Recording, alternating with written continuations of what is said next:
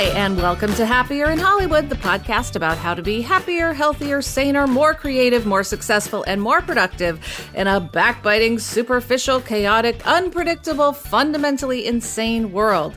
I'm Sarah Fain, a TV writer and producer living in Ojai, right outside LA, and with me is my high school friend and writing partner, Liz. That's me, Liz Craft. On this podcast, we talk about being writers in Hollywood, how we balance a career and friendship, and how to survive the war of attrition that is life in Los Angeles. Today, we are going to talk about the thrill and the terror of being in charge of our own fate. Then we've got a Craft and Fain about doing a little before you do a lot. And in Hits and Bombs, Sarah's going to try not to cry when she talks about her hit, and I have an embarrassing bomb. Finally, this week's Hollywood hack is about what you bring to the party. Literally. But Liz, first we have an update. Of course, we have to do our weekly updates telling everyone to watch Fantasy Island on Monday at 8/7 Central on Fox. Yes, but very exciting for us. We are moving on March 6th to 9 p.m. on Monday after the show 911, which is great for us because 911 is a terrific lead-in. Yes. So we're really excited about it. So until March 6th, we're on at 8 Eastern. March 6th and onward, we're at 9 Eastern. And of course, we'll be reminding everybody of this every week. Yes. And we are also prepping a behind the scenes segment on episodes 4, 5, and 6. So if you have any questions or comments about episodes 4, 5, and 6, all the behind the scenes goodness, send us an email to happierinhollywood@gmail.com, or you can just post in our Facebook group. Just search for Happier in Hollywood on Facebook and there will be. Yes. And for people who aren't counting, that's the one where the women go to Miami. It's the one where the kids get off the plane with the urn. And it's the time loop love story episode. Yes. Okay, Liz, it's time for From the Treadmill Desks of, where we talk about what's most pressing in our work psyches. And this week, it's controlling our own fates, which is both thrilling and totally terrifying. Yes. So most things we do in television, we do not have a lot of control over our own fate. There are many other people and layers of other people deciding whether or not a show goes. I mean, yes, giving notes, but that's kind of the least of it. It's really that ultimately we have no control over whether a pilot gets made, whether it gets picked up, whether a show gets another season. And we're just used to that. That's how our whole career has been. Yes. Well, and it starts so much earlier than that. I mean, it really starts with networks and studios deciding what kind of projects they're interested in and what kind of lean the various networks are taking at a certain point in time. Are they going more toward women in a certain age group or men from a certain age group? Are they trying to increase their audience somewhere? Like, is it blue skies? Is it apocalyptic? Is it So literally from before we even begin, there are other people deciding huge decisions that then affect us. And then through the entire process, we're collaborating with lots and lots and lots of people on every element of what we're doing. Yes, because we also have to answer for the budget. So that's we don't set the budget much as we would like to. Other people are deciding how much we can spend, which then impacts the creative, of course. Yes. So it's a big collaboration, which we love. We love working with everybody. It's a lot of fun and very gratifying. However, there is something frustrating about it. Yes. And it's more that, it certainly can be frustrating, but it's more like that we just can't just creatively and artistically just do whatever we think is the best thing. Yes. And, or even do it, Sarah. I mean, there's the creative, and then there's just the idea that you can actually execute. You don't have power over that. And now, as we've mentioned on the podcast, we are working on a novel together, a thriller. And what we were realizing over the last several days is, oh my gosh, we are in complete control of this book on all levels.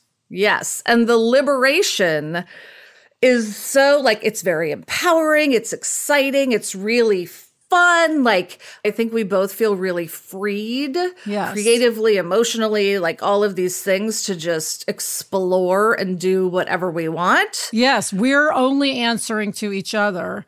And what's also thrilling is, okay, then of course, you go, well, but you have to sell it and someone else is in control of that. But we went, you know what? If no one buys this book, we can self-publish. Yes, we can. So worst case scenario, we can self-publish. Yes. So we are really in control. Not worse. I shouldn't say worst case scenario. I should say, alternatively, if we don't sell, we publish it ourselves. Right. I just want to bring up something that you told me recently, which is Verity, which is a huge hit, was originally self-published. Yes, absolutely. But Sarah, there is a however to this. Indeed. Which is, I find it terrifying to be the ones in control of our fate.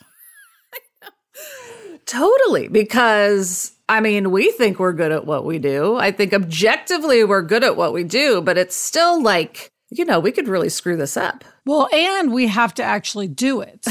You and I do really well with a deadline. If someone, a voice from the sky says, Liz and Sarah, you must have a document done at 5 p.m. on Tuesday, it will be done. It will be done at 4:59. That's right. But we are less good at just working without a deadline. Yes. So essentially, we do well with some sort of boss figure.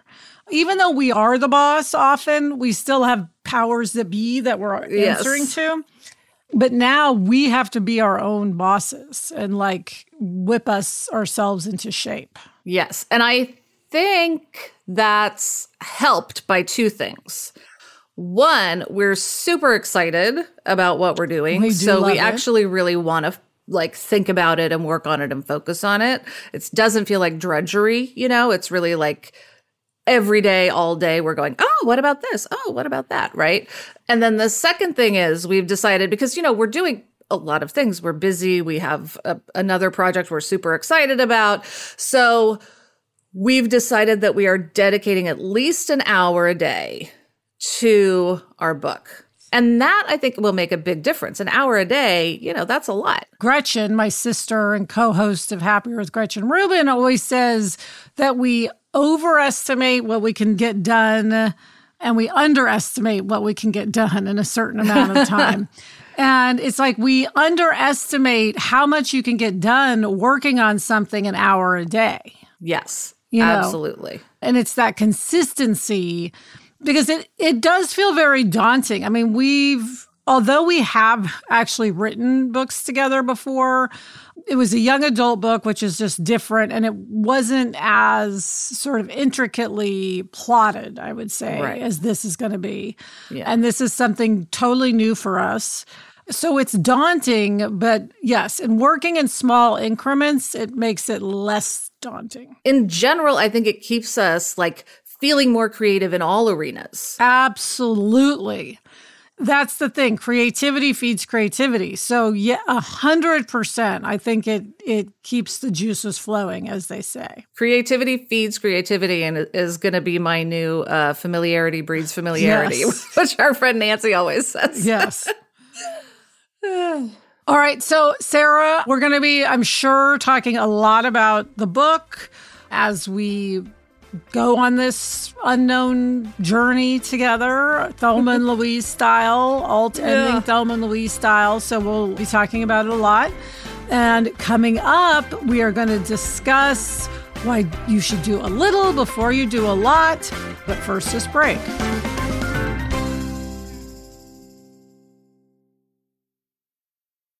Okay, it is time for the craft and feign, because writing is an art, but it's also a craft. And today we're talking about the idea of doing a little before you do a lot. And this came out of us getting notes recently on an outline for a TV project we're working on. Yes. And the notes were really good, which is always nice. But there was one note that was bigger than the other notes and could have gone in a couple different directions.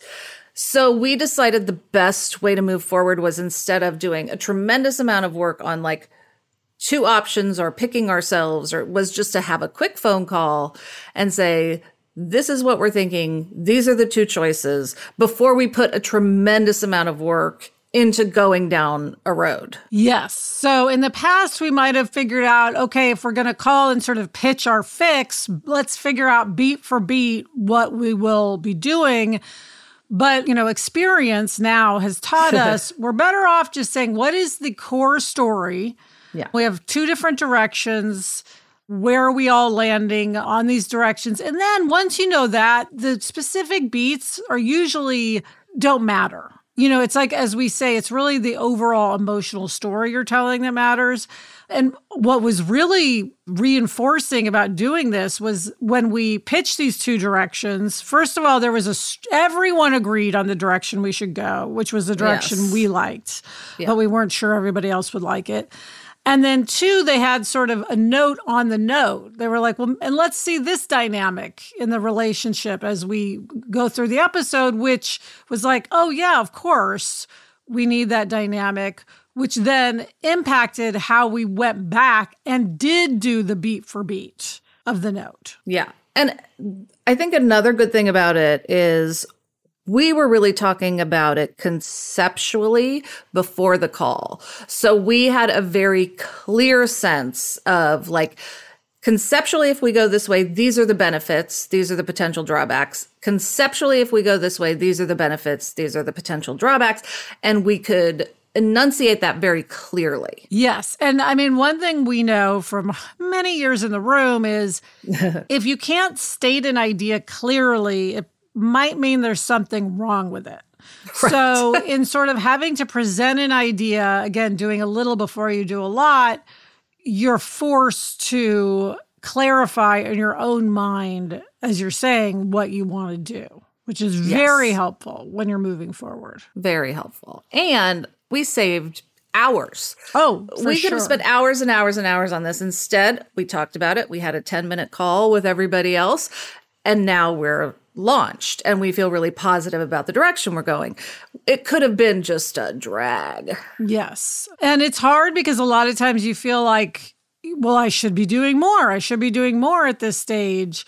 But we were ultimately able to do more faster by sort of taking a small bite before we took the big bite. Yeah. And I think also you feel like, well, I don't want to bother other people. Oh, I don't want to, I don't want to take up their time. That's true. In fact, TV is a collaboration and it's really better to work as a team, not just the team, you and me, but like the bigger team on kind of decisions that affect an entire story. Yes. Well, and it's nice because then everybody gets invested in the story. Yes, which is so important. Yes, it's great when everybody feels like they have a hand in it. So anyway, we're off to script. That's the good news. I know. We're actually starting today. Like we had the conversation before the weekend and now we are diving in. It's very exciting. We are, yep. But before we dive in, Liz, let's talk about our hits and bombs, because Hollywood is all about big hits and big bombs. And I will start, and I am going to be very non-emotional, taking a deep breath. Okay, so Violet had her first school dance. Aww. And she was so excited. A boy asked her, was like, just like the sweetest, most exciting thing. And her nanny's daughter-in-law is a hairstylist, and she's also really good at makeup. So she said, like, have Violet come over. She spent, like, hours doing her hair and doing her makeup and, like, gave her, like, little appropriate for, a tween, cat eyes and, like, this beautiful braid crown. And just, she made Violet feel so special. Yes. And like made this occasion, which is a big deal in her life, made it into something really special. She will remember that forever. Forever. And also she looked so adorable. She really did. She like, she's very like, I wear black, but she wore like a pink top. And like, she just looked so cute. And like when we got there, her friends like raced over and we're like, oh my God, Axel. You know, I mean, it was just like, so it was a defining thing. I mean, it's something that really, you know, in the Inside Out movie, how there are those certain particular memories that are special ones. That's one. Connie made that one of those. So it was like, ugh. And it's very Hollywood, Sarah, to get your glam done. When you're, I know. Violet has her glam team. Totally. I was thinking about Rihanna before the Super Bowl, and I was like, yeah, Violet just did that. Yeah. Oh, all right. Well, big hit to Connie for coming through. And like, truly, Violet will remember that her whole life. I have no doubt. Yeah. All right. Well, Sarah, I've got a bomb for myself related to the Super Bowl. So, as we all know, the Chiefs won the Super Bowl, the Kansas City Chiefs. Super Bowl. For people who are not from Kansas City, I don't think you could possibly understand what a big deal the Chiefs are. I mean, even when they're not in the Super Bowl, right? Every single Sunday during football season, when there's a game, the whole city dresses in red. So it was a big deal that they were in the Super Bowl. And my bomb is, despite what a big deal this football thing is for our hometown, and despite the fact that I've been to football games and they've been on in the background, of course, my entire life, I have no idea what is going on in a football game. So I can be there, I can be watching, I know nothing. I mean, I understand there's these 4 downs and hopefully it leads to a touchdown, but like, I don't understand what's out of bounds, incomplete passes, interference, what offsides punting, offsides. I don't know what the quarterback does compared to a tight end.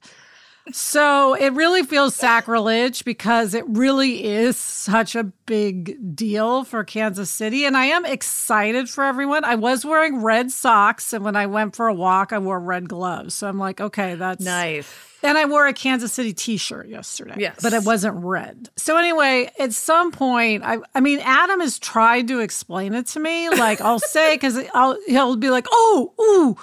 And I'm like, was that good for us or bad for us? You know, I have no idea. And he's like, well, he's trying to explain, and I don't know. So I'm giving myself a bomb for that. It's not the most profound bomb, but it is something. The thing about it is I know I'm denying myself some pleasure, because I'm sure I would enjoy it more if I understood what was happening. I don't know. I have to say, I feel like you should get a lot of credit for watching the game. I mean, you watched the whole game. You wore red. You did like the appropriate Kansas I was City reading support at the same time, but but I was there. You know, I mean, you put in the effort, and not everybody knows all the ins and outs of football. I certainly don't. I know what a 2-point conversion is, and that's literally all I know. Well, that's a lot more than I know. I mean, but I was talking to you at one point, and you were yelling and screaming. Yeah. Yeah. Well, I got excited, but I don't know what I'm getting excited about. By the way, even though I had no idea what was going on, I was so stressed nonetheless. Even not knowing what was going on, I was just like in a state of stress for like the entire game. Yes. So, but it was fun. So congrats to the Kansas City Chiefs, our hometown team. It is very exciting. And especially congrats to Patrick Mahomes, who's MVP. Yes. And who everybody in Kansas City says is so nice. Yes, so nice. You gotta love that. Yes. Okay, next up, we have a Hollywood hack that's all about having your party thing. But first, this break.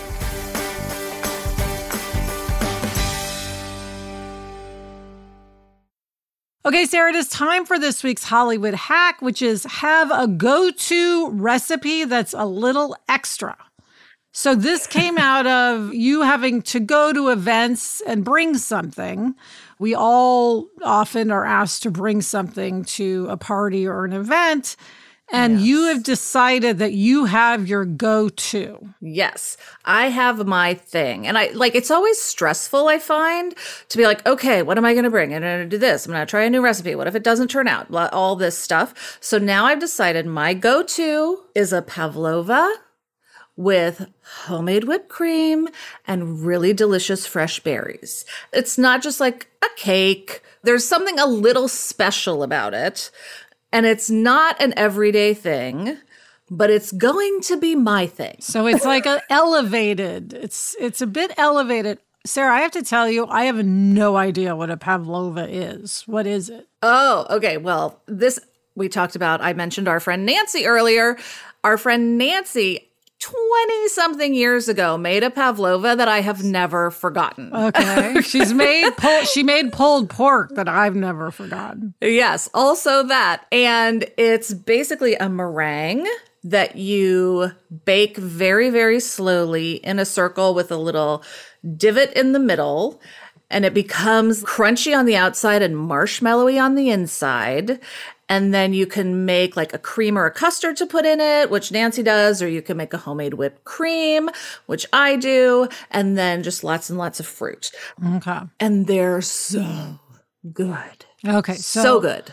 So you're not saying everyone should make a pavlova, although they can if they like. You're saying Absolutely. Pick one go-to thing that is a bit different, so people are excited about it, and possibly a bit elevated, and then you always know you're going to create a stir with your item that you're bringing. Yes, but you don't have that stress of every time trying to figure out what you're going to bring. Well, and it gets easier if you do it a bunch of times. I'm sure you'll perfect your pavlova. Absolutely. My pavlova is quite good now.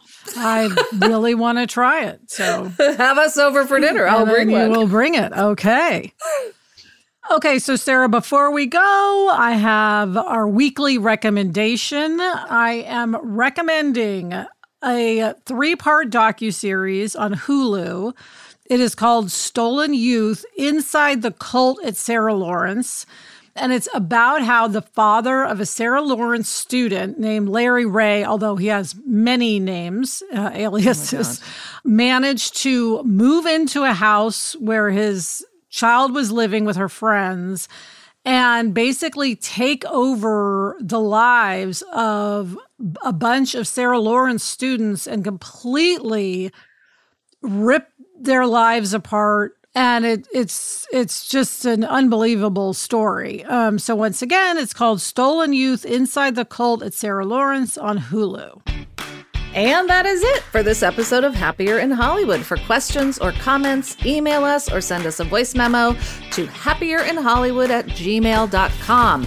Thanks for listening, and please follow us if you haven't already. Thank you to our executive producer, Chuck Reed, and thanks to everyone at Sankola Sound. You can follow them on Instagram at Sankola Sound. Thanks to everyone at Cadence 13, and as always, thank you to Gretchen Rubin. Happier in Hollywood is part of the Onward Project. Listen to the other Onward Project podcasts: Happier with Gretchen Rubin, Side Hustle School, Do the Thing with Whole30's Melissa Urban, and Everything Happens with Kate Bowler. Get in touch. I'm on Instagram at @SFain, and Liz is at Liz Craft. We also have a Facebook group. Search for Happier in Hollywood on Facebook to join in on the conversation. Until next week, I'm Liz Craft. And I'm Sarah Fain. Thanks for joining us. It's a fun job. And we enjoy it.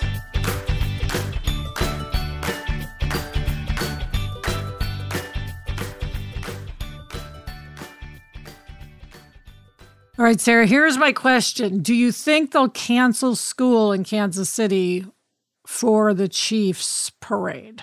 Hard yes. Yes, I think so. Because when the Royals won, when we were in high school, everyone just left school. So I think the Chiefs... No, the Royals. No, I know. But the Chiefs won a couple years ago. Did they cancel school then? Oh, that's a good question. I don't remember. You're going to have to cancel school all the time. Know. Because the Chiefs are so awesome.